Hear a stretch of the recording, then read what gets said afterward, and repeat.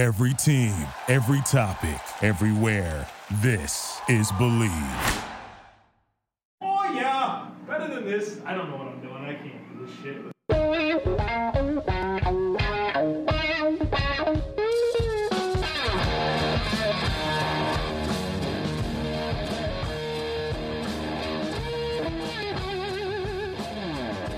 What's better than this? Guys being dudes here on the Draft Dudes podcast, presented by Locked On. It's Joe Marino and Kyle Krabs from the Draft Network, and we are your hosts on this Friday edition of the show. Kyle, we get the legal tampering period. It starts on Monday, and so the free agency will always dictate how things will unfold in the draft, and so it's about to get real weird up in here in the NFL world. The hell are you talking about? It's about to get real weird in here. It got weird last night, Joe. 11:30 Ian Rappaport. I'm not going to beat the dead horse because we just got done talking about it. But Ian Rappaport goes on the record saying the Bills and Steelers are getting close to a deal for Antonio Brown. Adam Schefter's silent throughout the entire night. And then Schefter wakes up this morning. He's like, oh, yeah, that's probably not going to happen. After Antonio Brown commented and said it was fake news, Isaiah McKenzie posted on Instagram and said it was a false alarm, and then deleted it 5 minutes later. A couple other people said it was unlikely to happen.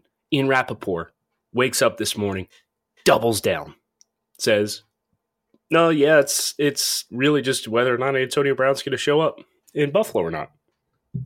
And then Ian Rappaport, or then Adam Schefter, comes back like 30 minutes later with a quote from Brandon Beane saying, yeah, we talked about it, but we're out. I can't remember the last time we saw a news report that was so steadfast and confident that the guy doubled and tripled down in a span of 8 hours, and then it ended up being wrong like this from one of the big media guys. I think the real question is, Kyle, when Antonio Brown goes to the Hall of Fame, does he go in as a member of the Buffalo Bills or a Pittsburgh Steelers? Well, that's why our recording room today in Zencaster is Buffalo Bills great Antonio Brown. Oh, is it? Nice job. You know, it's funny. Like, I'll check that. Kyle, we have this Zencaster room that we go in to record these podcasts, and Kyle names it something every day. And 84% of the time, see what I did there? I don't look at it. And the 16% of the time I do, it's average. It's something vanilla, right? Yeah. But when you really nail it, I quickly overlook it. I was waiting for you to say something. Yeah, it's always Screw those. You, Kai. It's always those times when you know I'm not going to see it. Well, then I'm just going to start naming it great stuff every time. Then you're going to have to I'm going to put that pressure on myself so that you can appreciate it. 1:00 every day, right? Apparently not. Yeah, we'll get back into the routine. All right, so what's today? This is Underswings, guys that we should have swung. You know, I did it again. Swung. Swung. What is it? What is the right word to use? Swung. The guys we should have swung harder at. We should have swung harder at. Don't choke up on the bat to go the opposite of what you said. No, yeah, this is 3-0 count. Oh, you got the green light. Just go ahead and take a big hack at it. Remember Jeremy Burnitz? Probably not. Why do I know that name? He's an outfielder. He's outfielder for the Brewers and the Mets. Dude swang for the fences every single pitch. Big, long, loopy swing. Probably one of the worst contact rates you've ever seen, but when he connected, that thing would launch out of the stadium, and I guess... So he's Dan Uggla. Yeah. Dan Uggla, wasn't he known for he had that stretch, and then he started choking up and trying to compact his swing and stuff, but yeah.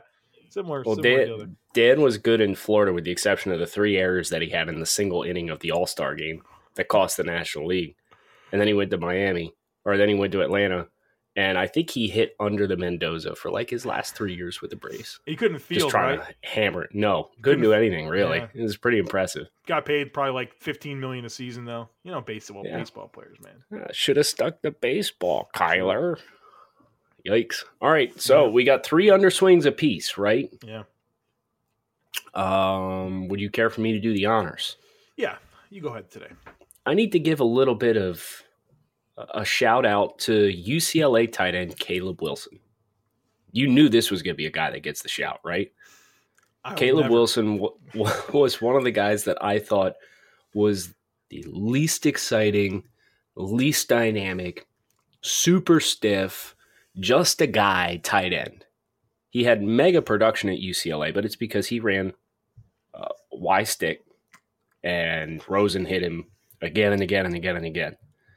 And then Wilson had a nice productive year this year with Chip Kelly. But I thought he was slow. I thought he was average. And then he comes to the combine and he runs 4.5 flat. What in the hell? And then you look at the rest of his tests, and he wasn't terrible in the broad jump, 9.5. He had a 7.20. Let me make sure I got the right column here. Shouts. 7.20 in the short shuttle, which was pretty average relative to a lot of the other numbers that you see. It wasn't Zach Gentry bad, which was 7.4. And his short shuttle was also pretty pedestrian as well. But just the fact that this guy had any linear speed at all has me scrambling back to the tape to find out where 4.5 flat came from. Because coming into the combine, I thought this dude was just a guy. Kyle, is there any, if your remaining two, are either of them guys that are going to put me tongue in cheek?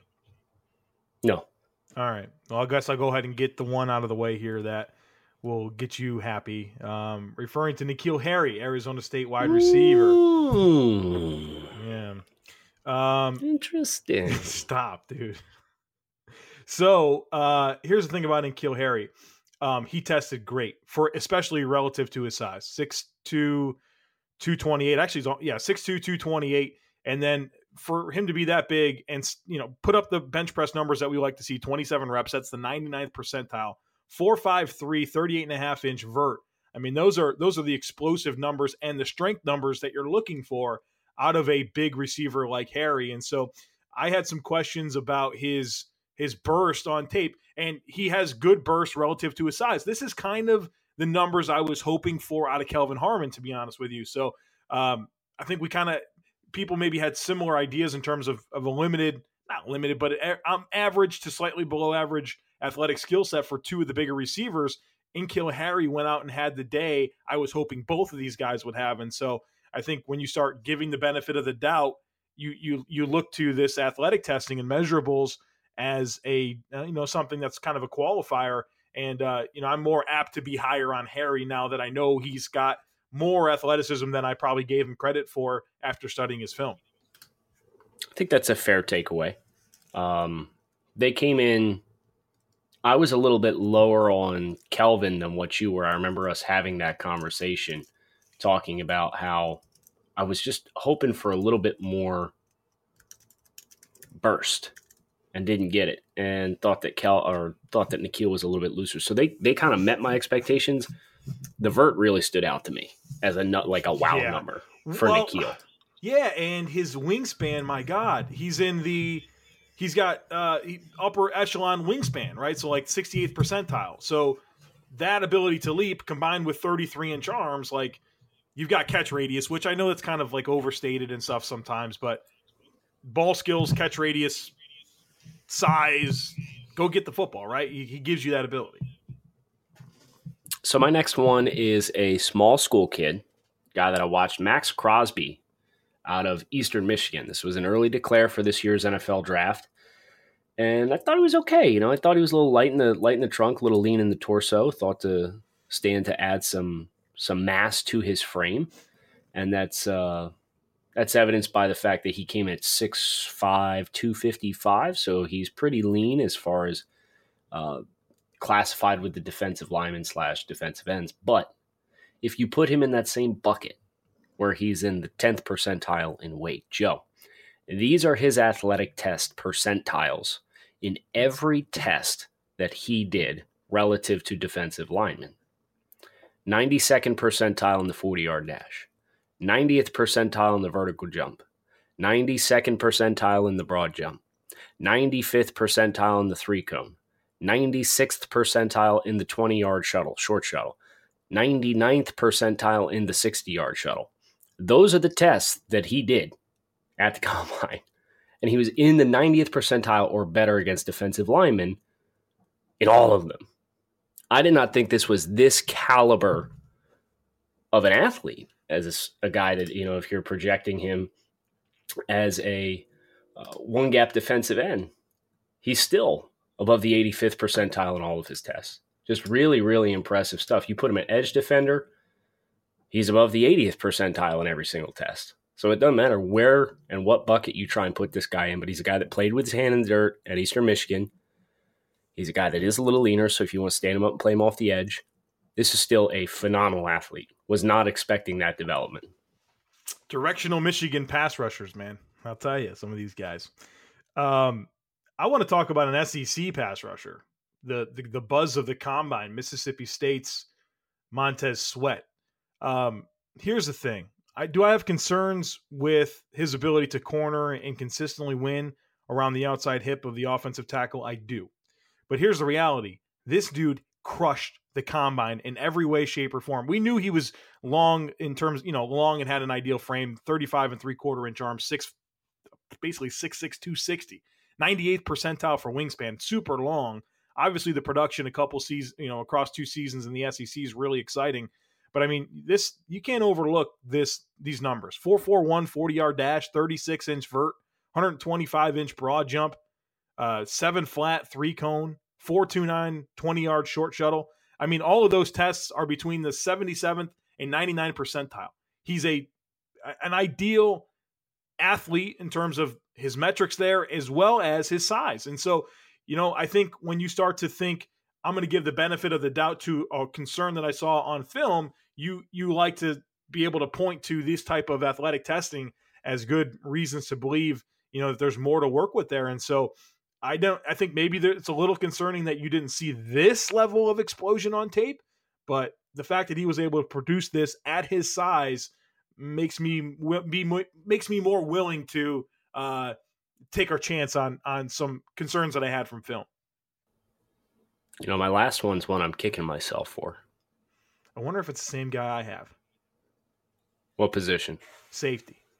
No. Okay. You're talking one? We'll find out in a few minutes. Are you talking one? I'm talking Drew Tranquil, linebacker from Notre Dame. Like this kid a lot on film. Came into the Senior Bowl with really high hopes. Thought he was okay. The Senior Bowl, nothing spectacular. Joe, do you know this guy's numbers off the top of your head? Very good things. No, I don't. Not at the top of my head. I know they're good. 234 pounds. 4.57 in the 40. 31 bench press reps. 37.5-inch vert. 10.2 broad. 6.9 4.3 cone. And 4.14 short shuttle. Phenomenal athlete. As a matter of fact, if you look at his mock draftable page, and I would like to give a shout out to Mock Draftable because this tool is wonderful this time of year to get these illustrations and graphics. The 2 most prominent athletic comparisons based on the testing and the size are Malik Jefferson. Did you see that coming? No. And Luke Kuechly. Did you see that coming? Hello. Good morning, Kyle. It's just like, holy cow, you did not expect this kid to come out and test as a super high-end mobile linebacker. I know I've referenced the Alex Anzalone parallel a couple times where there were some injuries there, red flags, but plus athlete, and that turned out to be a little bit more accurate as far as what I think is going to happen with him than even I had initially thought, because I wasn't expecting him to come out and test like this. This is really, really good stuff across the board for Tranquil, and I thought he had good tape too. I think he moves pretty well. So I got to go back and just make sure I feel good about where he's at once the board stacks, and make sure I don't have to watch and look for any hidden clues of his functional athleticism that I may have to adjust his grade on. Handsome man that Drew Tranquil is, that Notre Dame Yes. linebacker. All right, yep. So I am going to talk about Juan Thornhill. And what's disappointing about it, Kyle, is that I've been high on Juan Thornhill every step of the way. And then you kind of look over this overall picture here where he moves from corner to safety as a senior. And it kind of paralleled with some concerns athletically and in terms of flexibility. Just that there were moments on tape when studying him as a corner in 2017 where he just didn't transition cleanly and didn't necessarily have the long speed to carry guys down the field alone in man coverage. Well, joke's on us, because Juan Thornhill is an amazing athlete, or at least an amazing tester. Do you realize that his 40 vert, broad jump, and best, those three were all 92 to 99th percentile for the position? Unbelievable. 83 percentile for bench press. Dude's incredibly explosive with his athletic testing. And then you think about his ball production and what I thought, he was like a really clean processor. I thought he really did a good job processing things and getting to where he's supposed to be, both against the run and in coverage. And he does give you that game-changing ability to make plays on the ball. Hello, good morning, Juan Thornhill. I should have not been so cautious on the athletic side, because really, he is the total package when you put it all together. So I was cautioned a little bit, and I shouldn't have been. You know what? You saying that spoke to me. I've got another one. I got a bonus one. Oh, blessed. Amani Hooker, safety from Iowa. This guy declared early and really surprised a lot of folks by choosing to declare, and I thought he'd be fine in cover two, and he played some nickel and was successful in those man-to-man, and I thought I attributed a lot of that to his footwork. His feet were always really balanced and composed and precise, and I kept being told, whether it was people that were familiar with the Iowa program or guys that, we talk to on a daily basis, Hooker's not going to test well, don't get too attached. Dude came out, ran 4.48, 37-inch vert, 10.3 broad, and a 6.8 1-3 cone drill. Phenomenal change of direction skills. Yeah. Very good long speed. Pretty explosive in the lower half. So, shoot, man. I think it was just his play style, and his hips were always very, what's the word I don't want to use the word rigid, but they were always over top of his base, if that makes sense. So he was able to open his hips, but there wasn't a lot of tilt in his lower half. He was always upright on his hips and his feet. And I think that gave the perception that this guy's pretty stiff, when in reality, it's just his movement skills and his functional mobility really allowed him to stay upright in that position and not have to plant and drive with steep, stark angles in his lower half. He's always just upright and controlled. And he's got a little bit more juice to him than what I thought he did. And I'm not going to adjust my grade on him, because I had a 2 on him to begin with. I was prepared to have to go back if he tested poorly based on everything that I had heard beforehand and be like, all right, let's look for these athletic limitations. Where do I have to bang him as far as, is it man-to-man coverage skills because he can't turn and run and I don't trust him to get in phase, or what? But I'm going to leave him right where I am at. Yeah, it's interesting. This safety class is just a little different than I thought it was going to be.